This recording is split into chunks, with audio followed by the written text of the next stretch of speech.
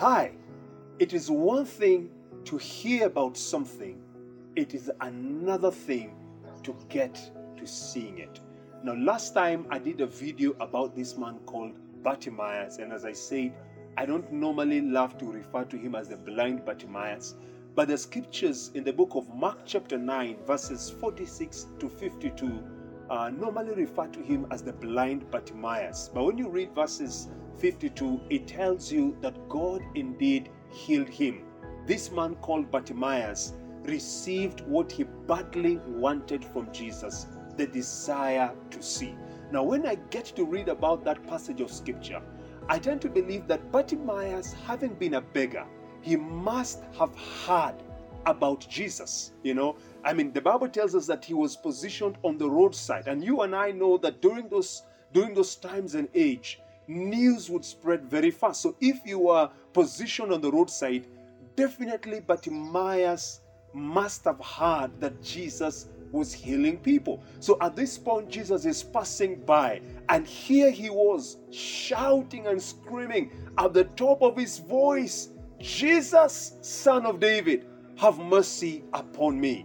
I can tell you this, Bartimaeus was convinced within himself that he needed to move just from hearing about Jesus to seeing Jesus himself. When I read the scriptures in the book of Job chapter 42, in verse 5, Job himself comes and says, "I used to hear about Jesus, but now I see him." Now, the book of Job is set in a land that was thousands and thousands of miles away from Israel. There were non-Israelites, but at one point in their lives, Job and the rest of his friends had heard about God. But Job comes and he says, "I used to hear, but now I see him." And this is what I believe when I look at our lives and your life and my life. Many times we've heard of what Jesus can do.